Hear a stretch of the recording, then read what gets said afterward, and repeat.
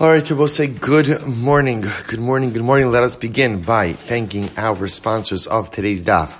To thank our Talmud Torah sponsors for the month of Teves, Yoel and Sarah Kelman, for dedicating the Shurim and Drashos in this month in honor of the birth of their daughter, Oriya Tahel, and in the hope that all those davening for the bracha of children will have their tefillos answered b'karov. To thank Stephen Tarizin for dedicating all the Shurim and Drashos this month in honor of their grandchildren, Adin Tzvi and Naftali Moshe. Shirley Elbaum and family in commemoration of the yard site of Jerry Elbaum Yaakov couple ben Rav Avram Menachem. We hope that in the merit of our Talmud Torah, the Neshama will have an aliyah and the family a nechama. We thank our Daf Yomi sponsors for today, Baruch and Bracha Rifkin, in commemoration of the yard site of Rabbi Ruvain Rifkin Harav Ruvain ben Tzvi. We hope that in the merit of our Talmud Torah, the Neshama will have an aliyah and the family a nechama. And Menachem and Susie Schoenfeld for dedicating the daf today in the zechus of a continued refuah shalima for Michael Goldsmith, who Baruch Hashem, many of the Chevra just met. I don't know if we'll see if he's here this morning. It was quite a party last night, Baruch Hashem. So, many of the Chevra were introduced to last night at the Siyum, who really delivered a beautiful and overwhelming Devar Torah last night during our Siyum. Kodesh Baruch Hu should just grant him a continued refuah and continued hatzlacha mea be'esim shanim tovos. Amen. And I will say yeshikach to everyone who was part of last night's simcha. So special, so beautiful, so wonderful. Thank you again to all of our sponsors, to our caterer, to a special thank you also not only to John Kaplan who was kidding, but also to Saeed for Mamish helping with all of the choreography behind the scenes as well. Mamish, a beautiful, beautiful Simchas HaTorah. We should be zocheh to celebrate many beautiful milestones together in the years to come. Amen. So we'll say today's beautiful, magnificent, and overwhelming daf is Yud Aleph. We are picking up Mirat Hashem on Yud Base 10b, and we are picking up about 22 lines up from the bottom. Yeah, I know. Rabbi Levi says as follows: Davar zeh masores b'yadina me'avosin. We have a Masorah.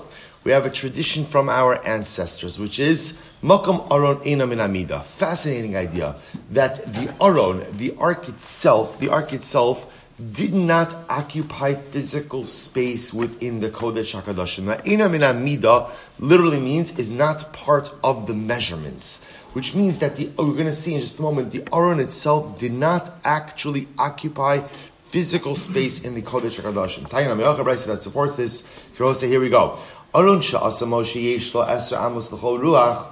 So interestingly enough, we know that it said that there were 10 amos of space between the Aron and the walls of the Kodesh HaKadoshim. So 10 amos of space in the Aron and the walls.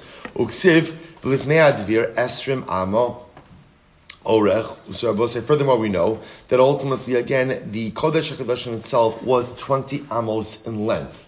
So we've got 10 amos in space between the Aron and each wall, and the Kodesh HaKadoshim itself being 20 amos long. Furthermore, it says, Uksiv, Knaf HaKarova Echad Eser Amos, Uknaf HaKarova Echad Eser Amos. Furthermore, it says that the wing of each of Kruv, the Kruvim, remember again, were like the angelic type figures perched on the lid of the Aron.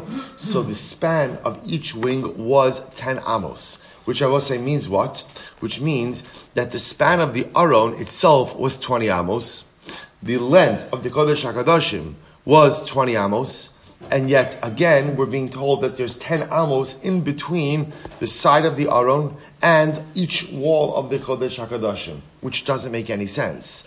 Because it sounds like the Aron itself would have filled every single inch of space, or amma of space, in the Kodesh HaKadoshim itself. Yet we're being told that's not the case. To which the Gemara says, Aron Gufa Hecha, with those measurements, where was the Aron itself situated? Elulav Shmamina B'neis Haya Omeid.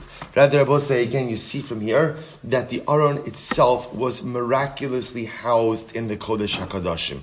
That the Aron, remember also what the Gemara is pointing out over here is the dimensions of the Aron and the dimensions of the Kodesh HaKadoshim do not reconcile with each other.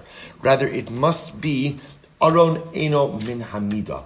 The Aron did not take up physical space in the Kodesh HaKadoshim, which I will say is a dramatic and overwhelming idea, but leads one to a very simple question. Why? We'll say, in the world of miracles, there are two different types of miracles. There are utilitarian miracles and message miracles. Utilitarian miracles are miracles that HaKadosh Baruch Hu has to perform in order to accomplish some type, or in order to address some type of need. Right? The paradigmatic example of that would be the splitting of the Yam Suf, splitting of the Red Sea. The Egyptians are in hot pursuit. There's a body of water in front of us. HaKadosh Baruch Hu needs to split the water in order to get us across. That's a utilitarian miracle. But then there's something else that's called a message miracle. And a message miracle means something that is not necessary, but HaKadosh Baruch Hu is teaching us a lesson. He's trying to convey to us some. So as you look at a miracle like this, that the Aron doesn't occupy any physical space, and you wonder to yourself, why? So, why not just build a bigger Kodesh HaKadoshim, right? In other words, this is not like a building fund issue, Baruch Shem, right? So just build a bigger Kodesh HaKadoshim. Elamai, perhaps the message that HaKadosh Baruch Hu was trying to teach us was an incredible yesod, that Torah can exist even under physically impossible circumstances. You see, there are some things that you could only do when physicality allows for it. And then there are other things that can be accomplished even if there is no physical way to make it happen. I was just learning with a bar mitzvah boy yesterday, helping him prepare his Dvar Torah, and we were learning a piece from the Piazetzna, and he had never heard of the Piazetzna before. And I said to him, tell me where you go to school right now. I'm calling your principal. How can you never heard of the Piazetzna? What kind of chinuch is that? A kid never hears about the Eish Kodesh. Less than 100 years ago, one of the most important figures, right? The Eish Kodesh, the Piazetzna. So I explained about the Piazetzna, and he was wound by the story. I said, that's Aron Eino Min Amida. The fact that Torah can be taught in the Warsaw Ghetto under the most horrific of circumstances, in the midst of the most profound brutality that mankind has ever seen, and that we're able to learn Torah, and that Torah was still able to learn today, that's what it means. Aron Eino Min Hamida. Torah is Lemala Min Hateva. It is beyond the realms of the natural order of the world. We're able to learn Torah in the most ridiculous of circumstances. Torah is able to survive in the most overwhelming of circumstances. And Torah is able to anchor us even when physically there should be no reason that we should be able to survive and persevere. That's the message that HaKadosh Baruch Hu was trying to teach us. The Aron itself did not fit into the physical dimensions of the Beis HaMikdash, but yet somehow it was there. Sometimes our physical circumstances do not allow for certain things, but even when physically things become impossible, Torah is always able to endure. An incredible yesod. The Gemara goes right. Rabbi Yochanan pasach lepischa lahai parshas me'achas. So we'll say we're going to spend the bulk of today's daf on is Mirza Hashem, being able to see something very interesting, which is the way that different Tanoim and Amoraim introduced their shiurim on Megillas Esther. So that's what it means. It says Rabbi Yonasan pasach lepischa. Rabbi Yonasan gave the following introduction. This was his introduction to Megillah. He gave his introduction to Megillah. Mehai parshas mehacha. V'kamti alehem. V'ichrasi lebavel shem ushar v'nin v'nechad nu'um Hashem. So the pasuk is referring to the destruction of Bavel. So both say, so what does it mean? HaKadosh Baruch Hu says, I will go ahead and rise up against Bavel, and again I will go ahead and cut off from Bavel. V'ichrasi lebavel shem she'er nin v'nechad nu'um Hashem. What does this mean? Shem zaksav. I will eradicate the writing of Babel, right? Babylonian alphabet writing of Babel. She'er ze lashon, Babylonian language. Nin ze malchus. I will cut off Babylonian monarchy. V'nechad zu Vashti. I'll cut off Vashti. Remember again, Vashti was the granddaughter of Nebuchadnezzar.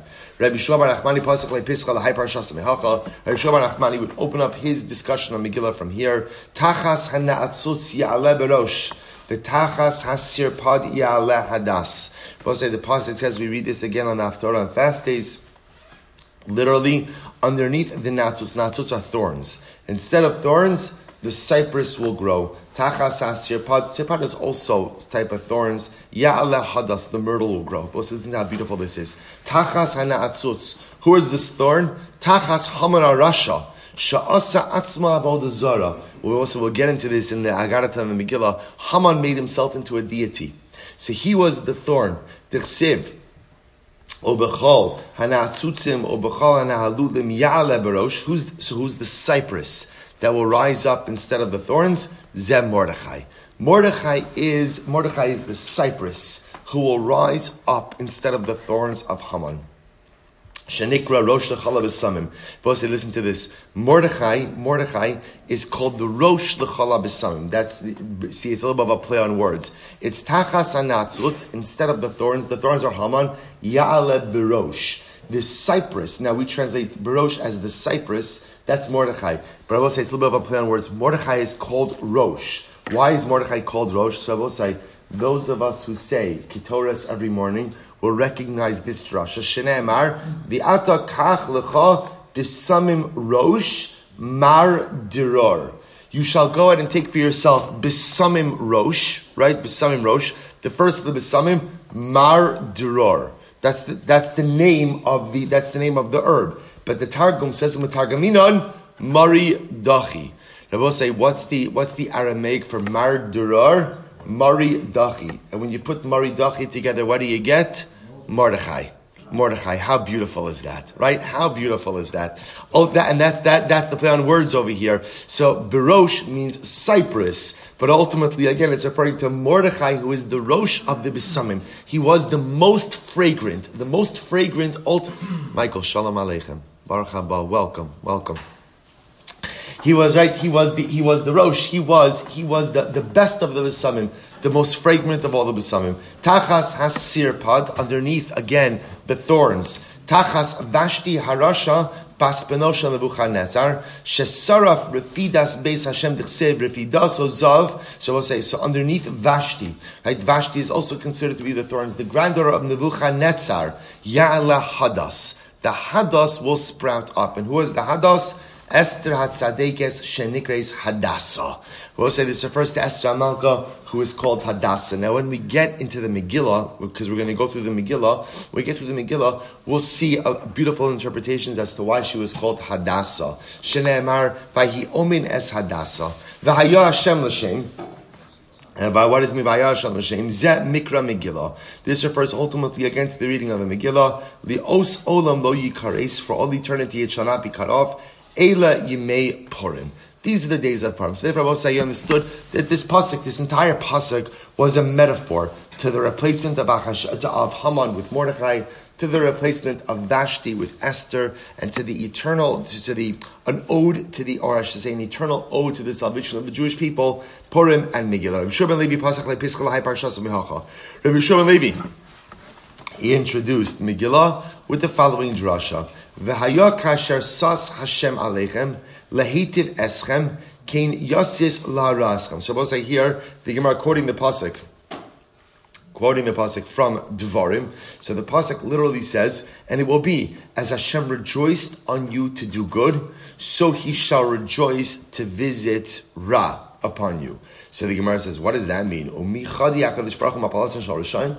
Yivasham rejoice over the downfall of the wicked? Ba'aksiv, b'tseis lifnei hachalutz, va'omrim hodu la'Hashem, kili olam chasdo. Yet the pasuk says, when you shall go out before the chalutz. Shabbos say this pasuk over here is in Divrei Hayamim, and Rashi explains that this is talking about when Yehoshaphat went out to battle against the Ammonim and the Givonim. So the pasuk says, ultimately when you go out, you will say, Hodu la'Hashem kili olam chasdo. Give praise to Hashem for His salvation, right? Because His chesed is forever. But if you notice, it doesn't say what? It doesn't say Hodu la'Hashem kitov. Right? Kitov is missing. Van Rabbi Yochanan me'malo ne'amar kitov b'hodazu lefi she'ena kodesh baruch hu samech b'mapalasan shal rishon.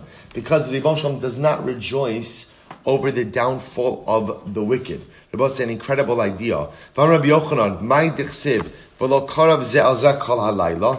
So Rebbe said, listen to this. This is by Kriyas Yamsuf. Bikshu malachi hasharis lomar shira. The Malachim wanted to sing Shira when HaKadosh Baruch Hu drowned the Egyptians in the Yamsuf.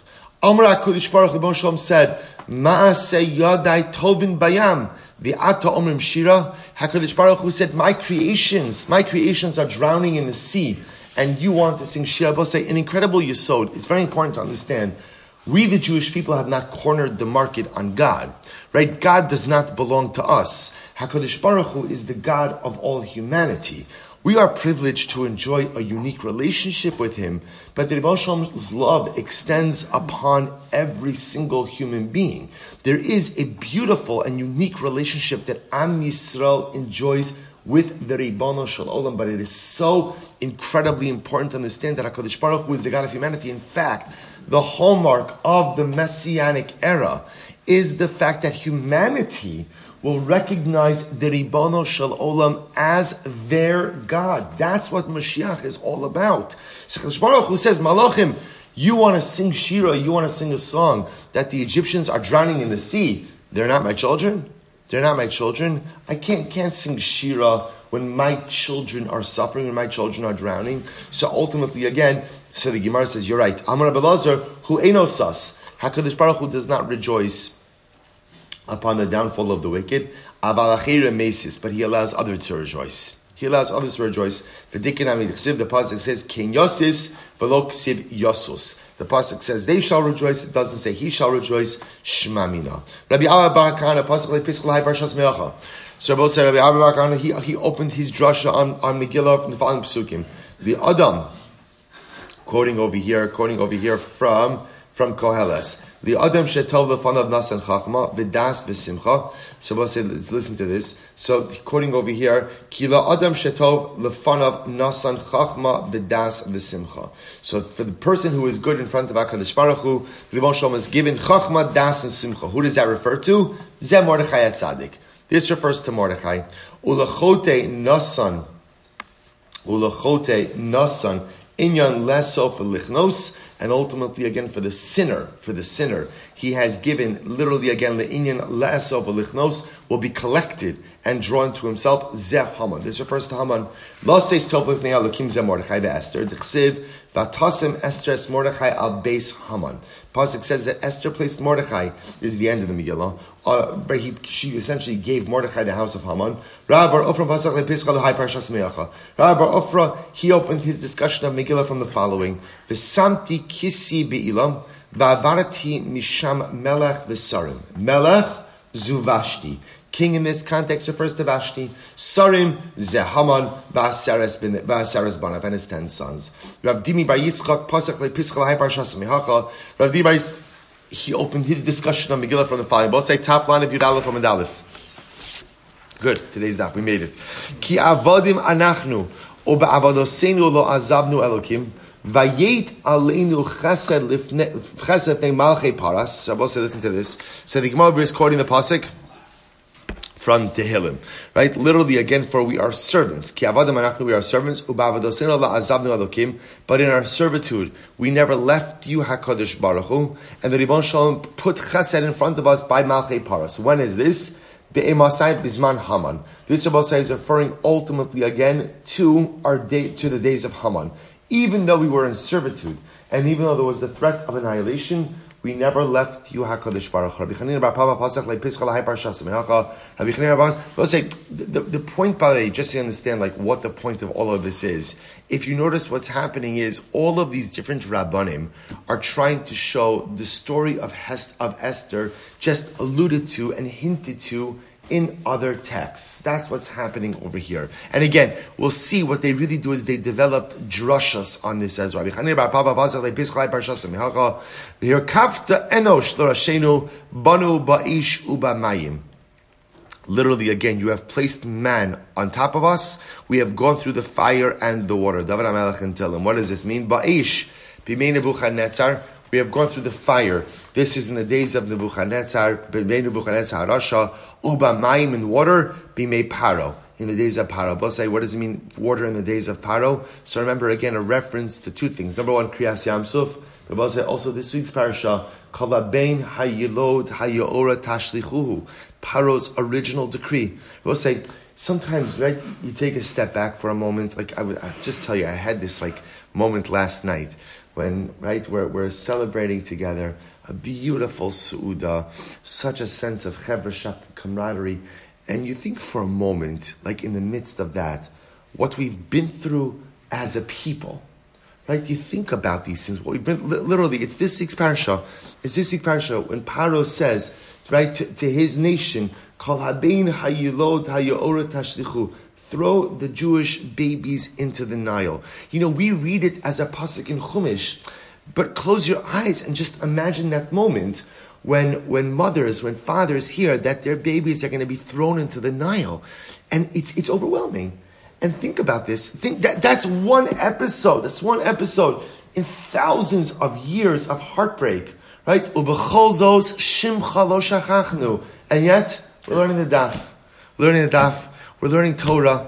Am Yisrael is strong. Am Yisrael is vibrant. Am Yisrael is overwhelmingly amazing. It's incredible.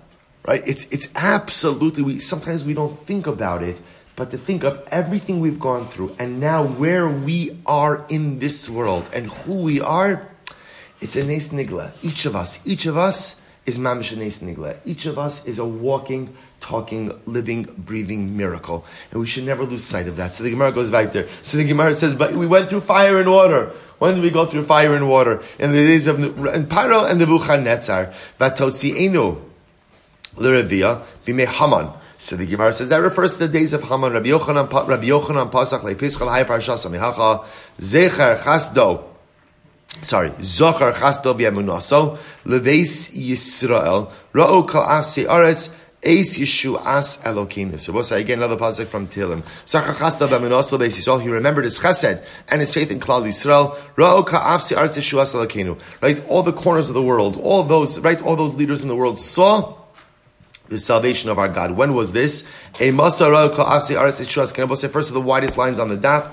Ultimately, again, when did all the nations of the world see our salvation?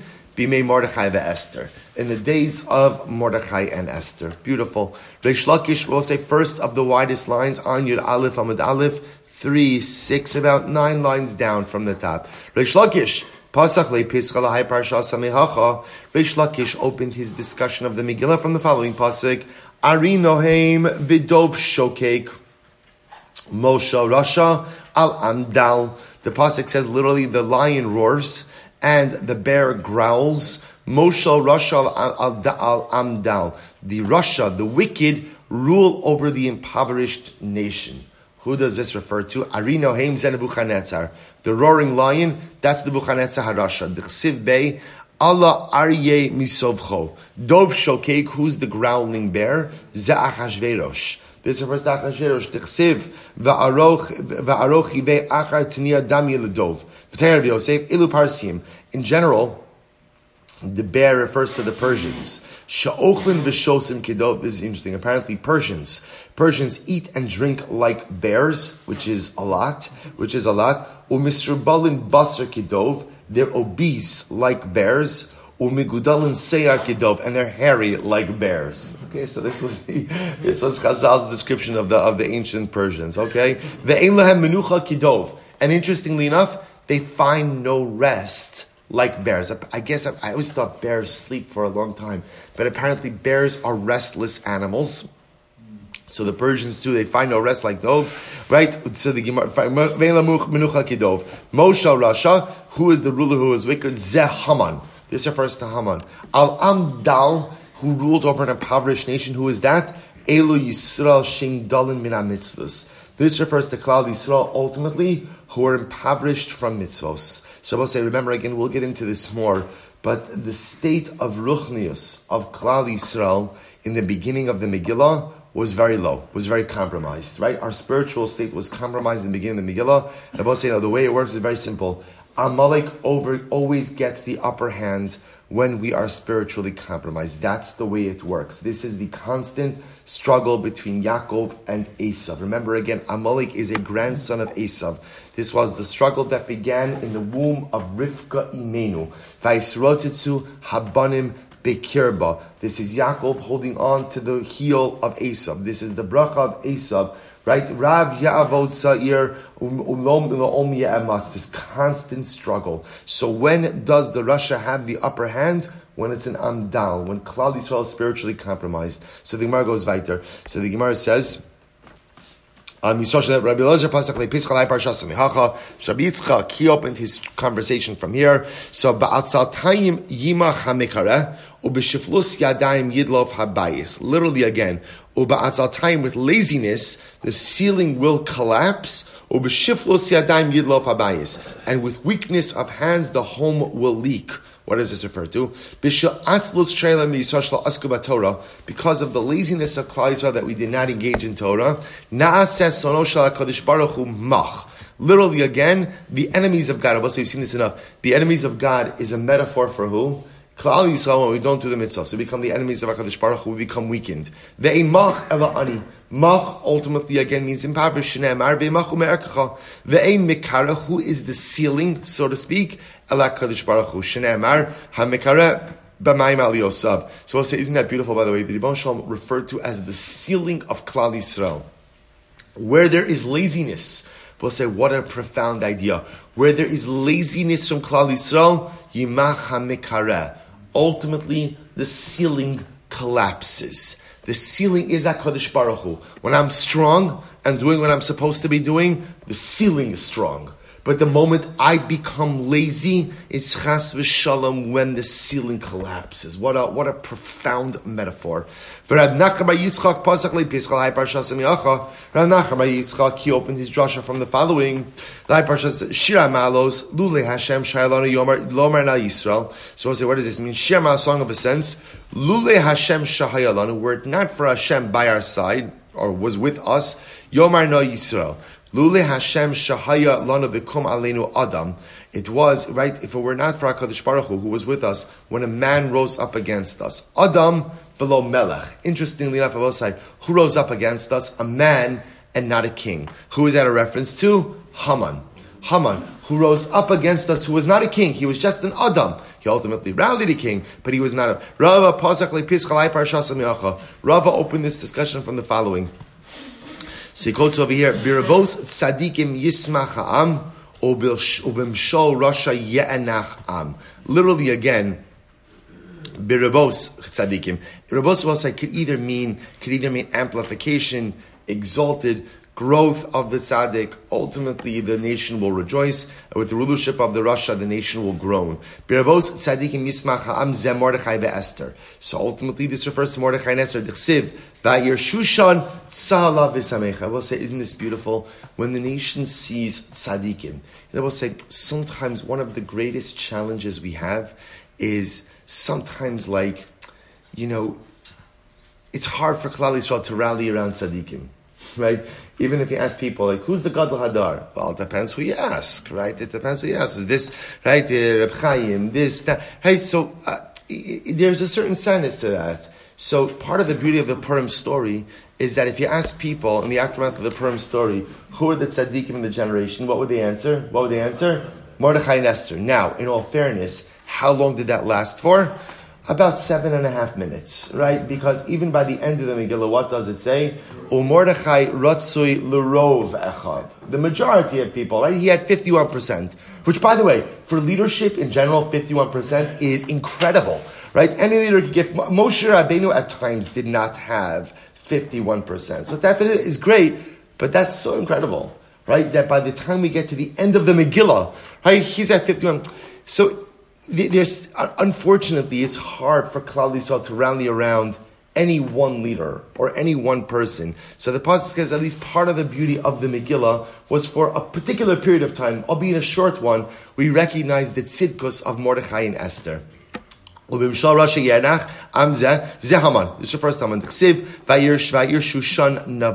was in the beginning of the Megillah, right? When Haman first hatched his plan with Achashverosh, the city of Shushan was Tzibrachan, was Nevucha, was downtrodden.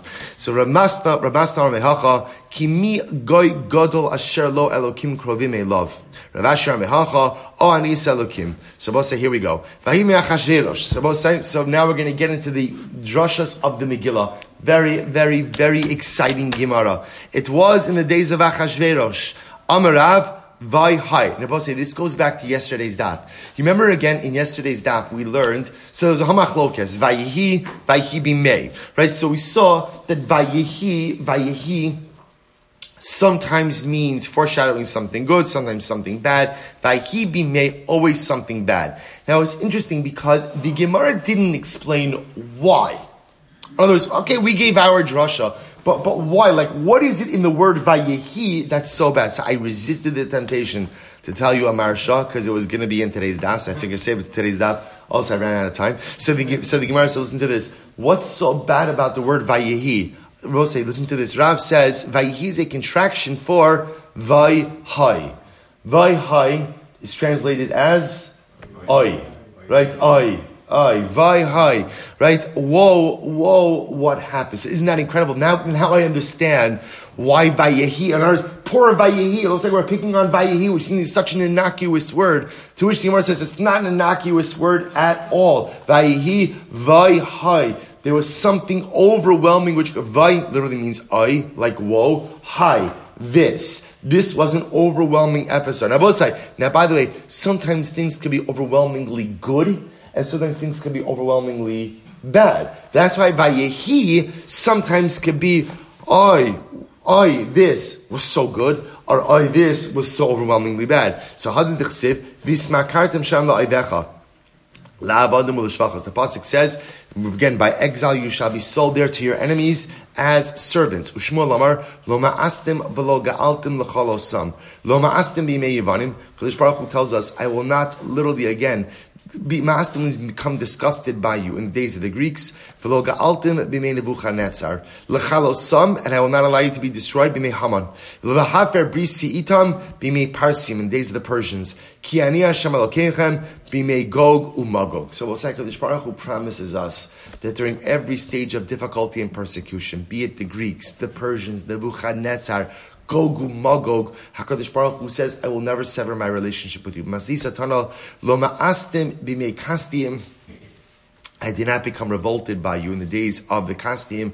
Shemarati lahem Daniel, Hananya, Mishal, Azariah. I gave you prophets. V'lo ga'altim, and I was not repulsed by you. B'mei Yevanim. Shemarati lahem Shimon HaTzadik, v'chashmonai banov, u'matisyo kohen gadol. At every stage of the journey, HaKadosh Baruch Hu gives us tzaddikim. HaKadosh Baruch Hu gives us leaders who are able to anchor us, able to help us, and able to be the architects of salvation. So the Gemara says, "L'chalosam b'mei Haman, shemarati lahem Mordechai ve'Esther." I gave you Mordechai and Esther in the days of Haman.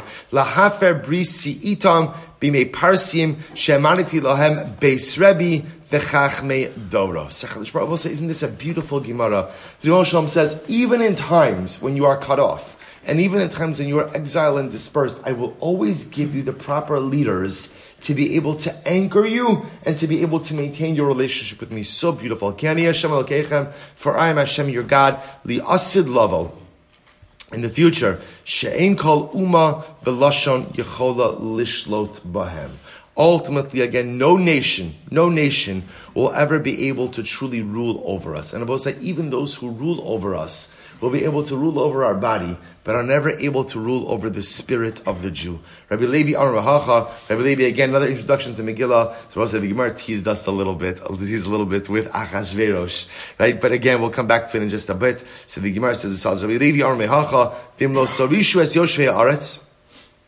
The pasuk here says, the Gemara recording here the pasuk from Bamidbar. V'im sorishu es yoshvei aretz v'mneichem v'haya asher tosiru mehem. Let's see. So also here the Gemara is actually talking about when you come into Eretz Yisrael, conquer and drive out all of the nations. Because if you don't, whoever you leave behind will be a thorn in your side.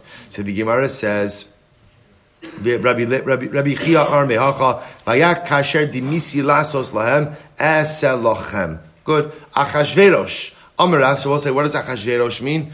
Amarav Achiv Shel Rosh. He was a brother of the Rosh. Uben Gilo Shel Rosh, and he was very similar in character to the Rosh. We'll say, who's the Rosh?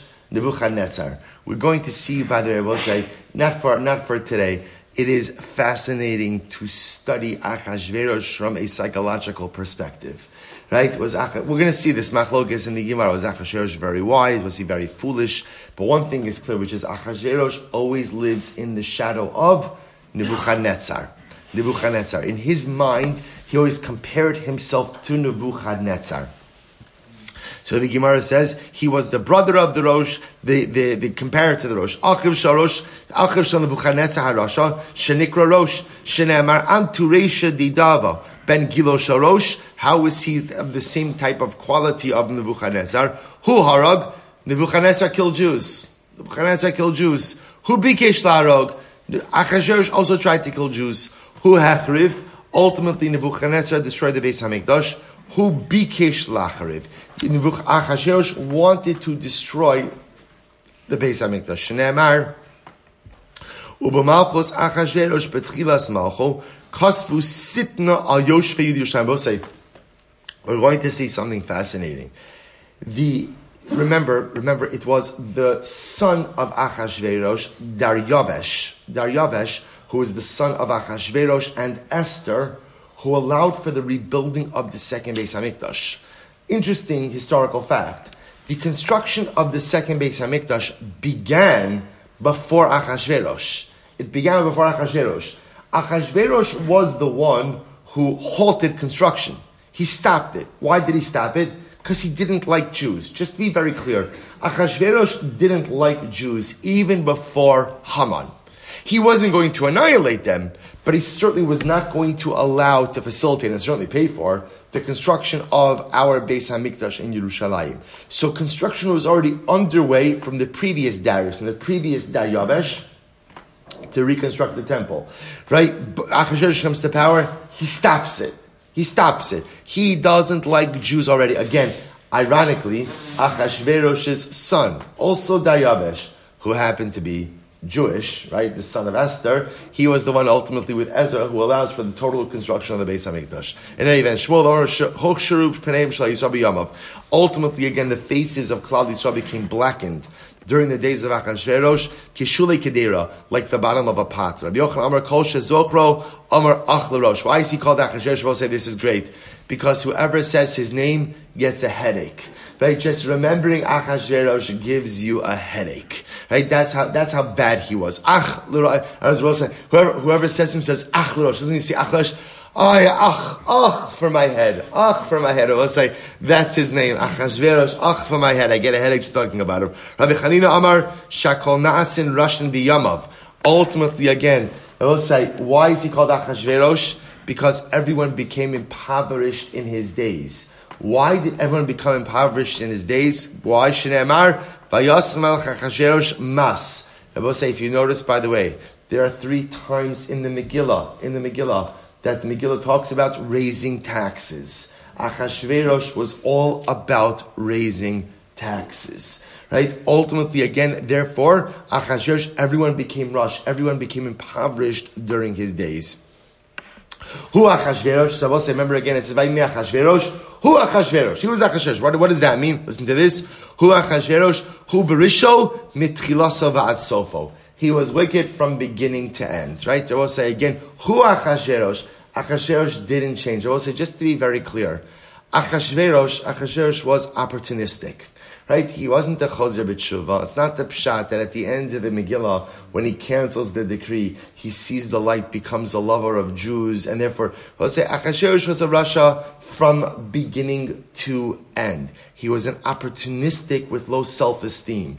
And therefore, again, whoever built him up is the side that he went to. Haman built him up, he went to Haman. Esther builds him up, he goes to Esther. So we'll say, this is very important because this is the reason why on Purim, we do not have Hallel, right? We're going to see this in the Gemara. The Gemara says, why don't we say Hallel on Purim? Because the Gemara says, Akate avde Achashverosh hanan. Because at the end of the Purim story, we are still servants to a despotic, unpredictable, opportunistic king. And therefore, we never know what tomorrow is going to bring. Therefore, it's an incomplete salvation. It's a Yom Tiv. It's beautiful. It's wonderful. But it is an incomplete salvation. So the Gemara says, similarly again, Hu Esav. The same idea. Torah says, Hu Esav, Hu Berisho, Mitchilasa V'ad Sofo. Hu Dasan V'aviram, Heim Berisha Mitchilasan V'ad Sofon. Hu HaMelech Achaz, Hu Berisha Mitchilasa V'ad Sofo. As so the Gemara says, Avram, Hu Avraham, Hu Avraham B'Zrei Yamim. Avram was Avraham, Hu B'Tzidko Mitchilasa V'ad Sofo. Righteous from beginning to end. Hu Aaron, Aaron and Moshe, hein b'tzidkan mitchilasan v'ad sofan. David, hu akatan, hu bikatnuso mitchilaso v'ad sofo. So this is actually very beautiful. What you begin to see, says the Gemara, something incredible, which is that whenever you see the Tanakh describing someone as who tells you that what? A person maintains a consistent state throughout their life. And I will say, by the way, sometimes you begin to see that the hallmark of great people is not their perfection, but the hallmark of great people is consistency. Consistency. Right? Moshe Rabbeinu, Rabbi say, isn't it incredible? I just want to point out, remember, it says who Aaron and Moshe, tzaddikim the whole time. Rabbi say, is that true? Moshe and Aaron were tzaddikim the whole time? Moshe Rabbeinu made mistakes. Okay, granted, he made like 2 mistakes, right? But he made mistakes. Aaron make any mistakes? Yeah, like a little one called the eagle, right? A little one called the gold. So I was like, see what's amazing is the hallmark of great people is not perfection. The hallmark of great people is consistency. Moshe Rabbeinu was consistently great. Now again, no one's consistently, right? No one's perfect. But what makes great people great is this ability to be consistent. David is consistent. Moshe, and again, all of these great people made mistakes, but despite their mistakes, maintained a heightened level of spiritual consistency. Consistency is what makes us, is what allows us to unlock our greatness. Such an incredible yesod. So the Gemara says, what was great about David? For David who had katan, David ultimately again humbled himself. He made himself a katan. So Kashem shebekatnuso hiktin es atzmo etzel misha gadol mena b'Torah, kach b'malchuso hiktin atzmo etzel misha gadol mena b'chachma. We'll say David HaMelech, when he was young, he humbled himself before his Rebbe. Even when he became king, he humbled himself before his Rebbe as well. So we'll say an incredible yesod. Hamolech. So let's remember again, the pasuk says in the Megillah, Hamolech mehodu v'at kush, right? Achashverosh ruled. So Amarav, Shemalach me'atzmo. And we'll say this is very interesting machlokes. How did Achashverosh gain the throne? So Rav said, he coronated himself. He took the throne himself. Some say this as a praise, and some say it as a put down. So the Gemara says, some say even though Achashverosh was not born royalty, there was no one who was as fit for the throne as Achashverosh, and therefore even though he wasn't royalty, he took the throne. The others say no, it's actually a put down. He was not fit for the monarchy. Some things don't change, right? Money could buy a lot, including the monarchy. So some say he was totally unfit to be king. But he had a lot of money. So Baruch Hashem, he bought his way into the monarchy. So the Gemara says, Mehodu v'at kush. What does that mean? Ravu Shmuel Chadamar Hodu b'sofa olam, the Kush b'sofa olam. One say Hodu was on one side of the world and Kush is on the other side of the world. And therefore, again, the pasuk is teaching me that literally Achashverosh was the strongest ruler of the time. He ruled, his empire spanned from one end of the world to the other end of the world. Ki b'chadamar Hodu v'Kush gabi hadadi havokaimi. And one say no, Hodu and Kush are actually right next to each other. Kishem shemalach al Hodu v'Kush kach malach misofa olam v'ad sofo. Now, but interestingly enough, they're saying the same thing. The shaila is in the imagery. Achashverosh ruled the civilized world. The shaila is Hodu ad Kush. Is Hodu on one side of the world, Kush on the other side of the world, or maybe Hodu and Kush are right next to each other? And the same way he ruled on two countries right next to each other, he ruled on the entire world as well. Same idea.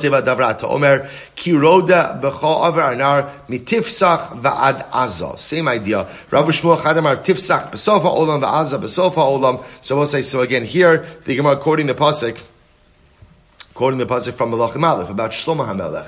That Shlomo also ruled over large parts of the civilized world from Tifsach until Azal. Same idea. So the Gemara says, Rabbi Shmuel Chadamar Tifsach b'sofa olam v'aza b'sofa olam. Tifsach was one end of the world, Azal was on the other side of the world. V'chadamar Tifsach v'aza v'hadi adadi v'kaima. Others say they were right next to each other. Kishim shmolach al Tifsach v'aza kach malchal olam kulo. Good. Sheva v'esrim umeya Medina. Achashverosh ruled over 127 provinces. Amar Rav Chisda, Betchila Malach al Sheva, ulebasof malach al esrim, ulebasof malach al mea. So one opinion says the way to read this pasuk, I will say, is talking about the expansion of Achashverosh's empire. First, he ruled over 7 countries, then 20, and ultimately 100. Elameata, if that's the case, Ushnei Chaye Amram, Sheva Ushloshim Umea Shana, Maidarash Tebe. So we'll say, here's the problem. Very often lifespans are recorded in the same way, right? You have years, decades, century. So what does that mean? First he lived 7 years, then he lived this year, then, in other words, no, it's meant what? To add on to each other. So to Mea Be'esim Sheva Medinos doesn't really mean 7, then 20, and then 127. Rather, what does it mean? What does it mean? 127. So the Gemara says, Shani Yachad Dekra Yisiruhu, Michtik Sidnei Hodoviat Kush. So we'll say, here's the problem. See, telling us that he ruled 127 provinces, or Mea Ve'esrim Mishal Medina, is really extra. Why? Because the Megillah already told me, he ruled from Hodu until Kush. Sheva Ve'esrim Mea Medina Lamali. Why do you need it to say 120, right? 120 and 7. Shma Mina L'drasha. This comes for a drasha. So both say, we're going to see it's machlokes. Did he rule over 127 provinces? Or perhaps no, 120 or 720 and 7 is that 720 and 100 is actually coming to tell us about the expansion of the empire. But it could be that in total, he only ruled over 100 different provinces. Okay, so both say, here we go. Turn out, but I will say, profound Gemara. Shlosha Malchu Bekipa. There are 3 people who ruled the entire world.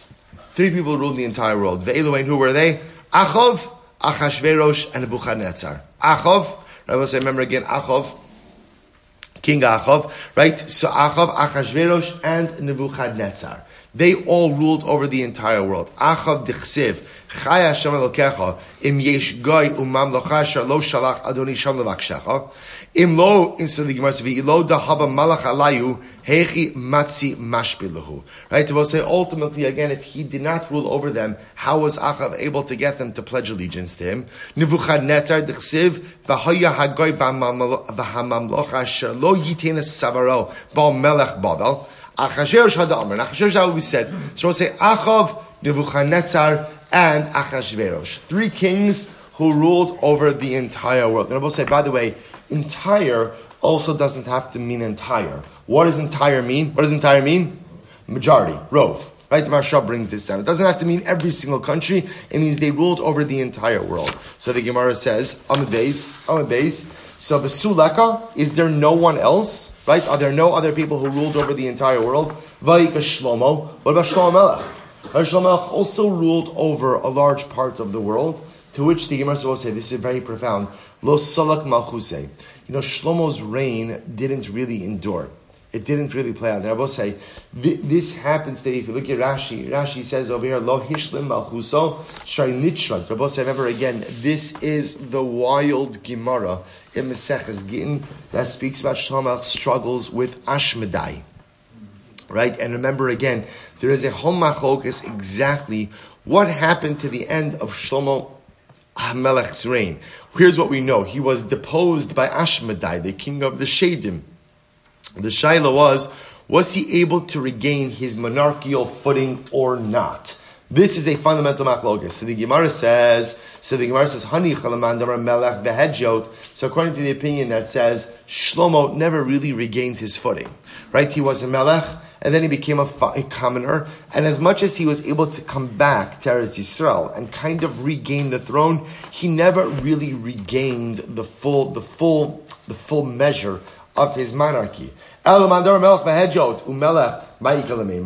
ultimately, again, according to the opinion that says, no, Shlomo Melech came back and he regained his monarchical footing. So why isn't Shlomo reckoned amongst the monarchs who were able to rule over the entire world? So which the Gemara says, Milsa Achrisi Hababe. The truth is, Shlomo HaMelech was in a category of his own. How so? Shemalach al ha'alyonim the al ha'tachtonim. Say ultimately again, Shlomo HaMelech was able to rule over the earthly sphere and over the malachim and shadim as well. Rashi says ala shadim, not malachim. Shlomo did rule over yes, Shlomo could be counted amongst the monarchs who ruled over the world, but Shlomo also ruled over the shadim. That is a different level of rulership. So here we're talking about kings who ruled over the entire physical world. So here we have Achav, Nebuchadnezzar, and Achashverosh. Shlomo different kind of parsha. Shnei Amar, Vayashav Shlomo al Kisei Hashem. Or Vayesh Shlomo al Kisei Hashem. I have Sancheriv. What about Sancheriv? Right, Sancheriv, the king of Ashur. He also seemed to rule over the entire civilized world. D'chsiv, Mi b'chol Elokei ha'aretz ha'sa'ila asher tzilos atzam miyadi. So the Gemara says, Ha'ika Yushalayim delo kavsha. Oh, there was Yushalayim. Isn't this incredible? So Sancheriv ruled over the entire world. But remember again, Sancheriv marched on Yerushalayim. This is in the days of Chizkiyahu. But ultimately, again, he was unable to conquer Yerushalayim. Remember again, this was the massive plague that wiped out the armies of Sancheriv overnight, as he marched on Yerushalayim. So he might have conquered the world, but it didn't conquer Yerushalayim. What an incredible Gemara. If you don't own Yerushalayim, you don't own the world. Right? The key to global conquest, right? If you want to be called ruling over the world, you have to have dominion over Yerushalayim. So the Gemara says, Daryavesh. What about Daryavesh? Darius, D'chsiv, Daryavesh Malka Kasav L'chol Amamaya, Umaya V'lishna, Didarin B'chol Ara Shalmechan Yaskan. So we'll say, Daryavesh seemed to rule over the entire world. Ha'ika Sheva Dala Malach Alayhu. There were 7 countries that Daryavesh did not go ahead and rule over. D'chsiv, Shavrak Hadam Daryavesh, V'hekim Amalchusa, La'achshtar Penaya Mea Ve'esrin. So interesting enough, his rulership extended over 120. Right? Whereas his father had 127, he had 120. So his rulership was not absolute. Vaiga Koresh. What about Koresh? What about Cyrus? D'chsiv, Koamar Koresh Melech Paras, Komam Lechos Sa'aretz Nasan Li Hashem. Right? What about Koresh, who says that again, God has given me rulership over all the lands of the earth? This is great. Hassam Ishtabuchi Had Kadam Ishtabech Benafshe.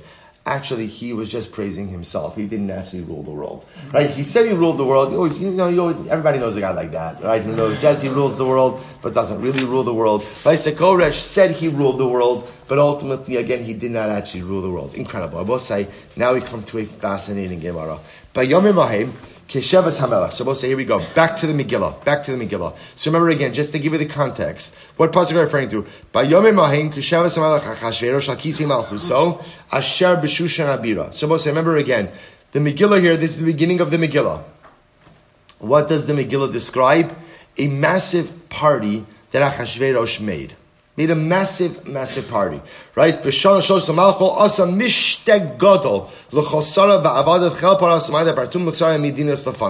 he made a massive party. So the Gemara is going to try to understand what was at the root of this party. So the Gemara says, listen to this. Right? So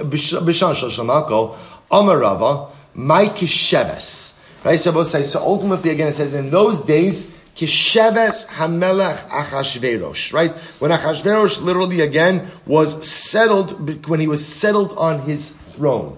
What does it mean he was settled on his throne? He made a party because he was settled on his throne. So we'll say, watch this. Amarava, my Kisheves, li'achar shenis yashvo daito. After Achashverosh's mind became settled, that now his throne was solidified. What does this have to do with Rabbi? Say, watch this Gemara. Amar, Belshazzar Chashav Vita. Belshazzar, who was 2 rulers earlier than Achashverosh, he made a mistake. What was his mistake? He says, Ana chashivna v'lo ta'ina. But I have the right calculations, and ultimately, again, I am not mistaken. Mahi, what are we talking about over here? I'll say, this is incredible. D'chsiv, kilafi melos, quotes over here, the pasuk.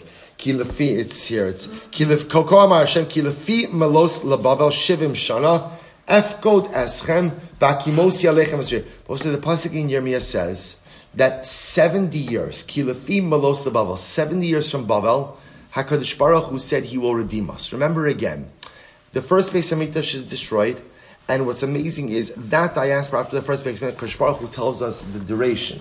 What's the duration of the Gullus after the first Beis Hamikdash? 70 years. 70 years. So Achashverosh says like this, Uksiv lemalos lecharos Yerushalayim shivim shana, and it says from 70 years from the destruction of the ruins of Yerushalayim, 70 years. So I will say, now watch this. We're going to see the Babylonian kings. Well, it's not just Babel. Remember again, I will say you start with really Bavel.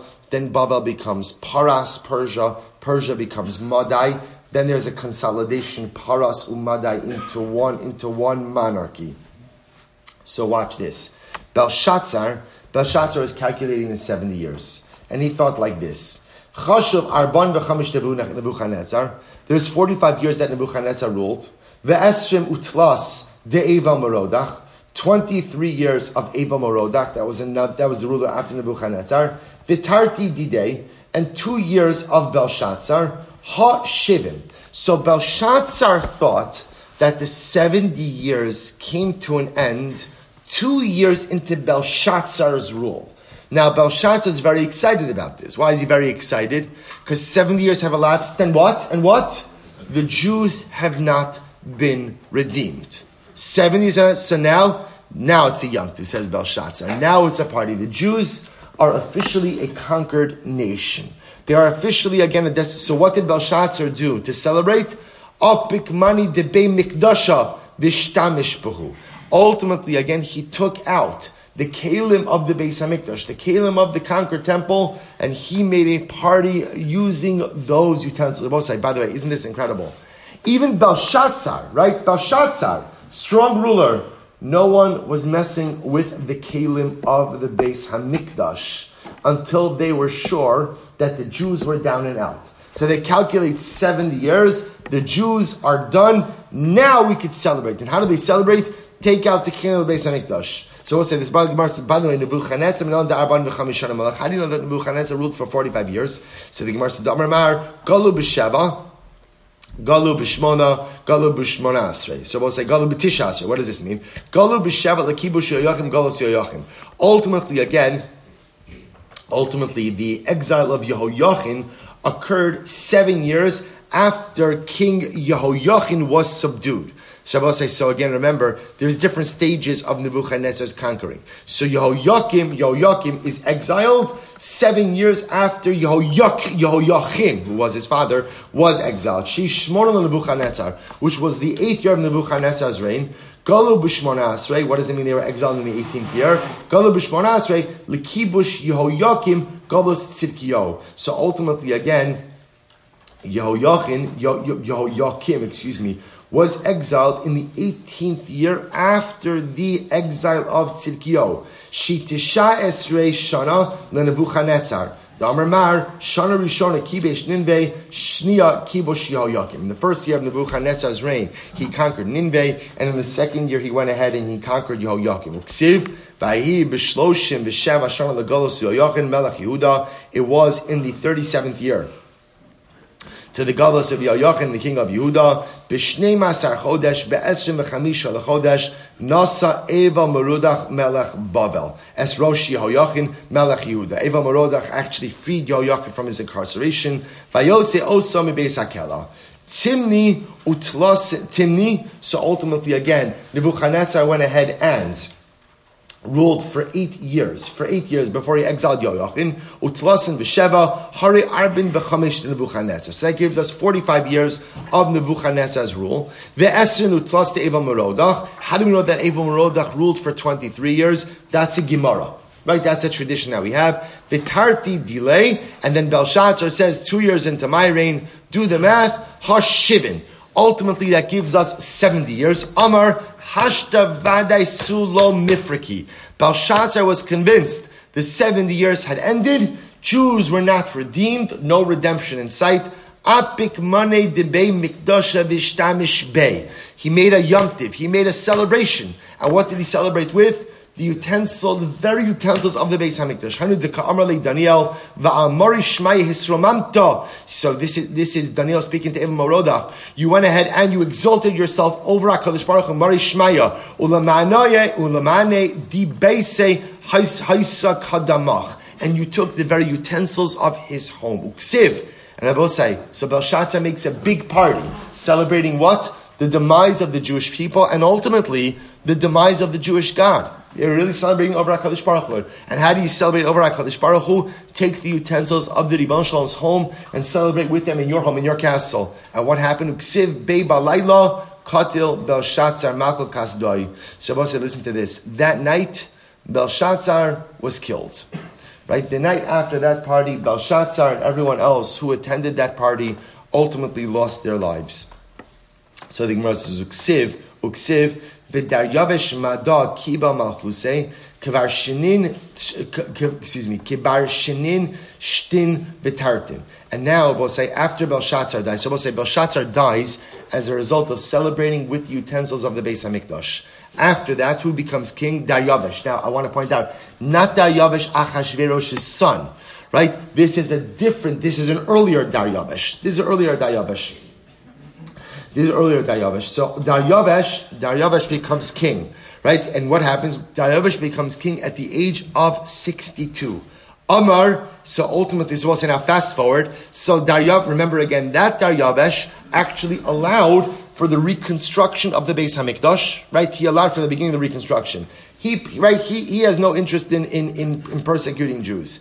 Achashverosh comes along now with this off the stop. Amar, iu mitatoi, anna chashvina v'lo ta'ina. Achashverosh says, Belshazzar, he made a mistake with the calculations. I will not make a mistake with the calculations. Abasi will stop over here for today. We will pick up tomorrow. Good job, no? Whatever. I think, whatever. It's not I just want to point out. Anyway, we'll say Mirat Hashem tomorrow. We will continue with Achashverosh's calculations and Mirat Hashem and Baruch Hashem to see how he too was wrong as well. Shkayach, everyone.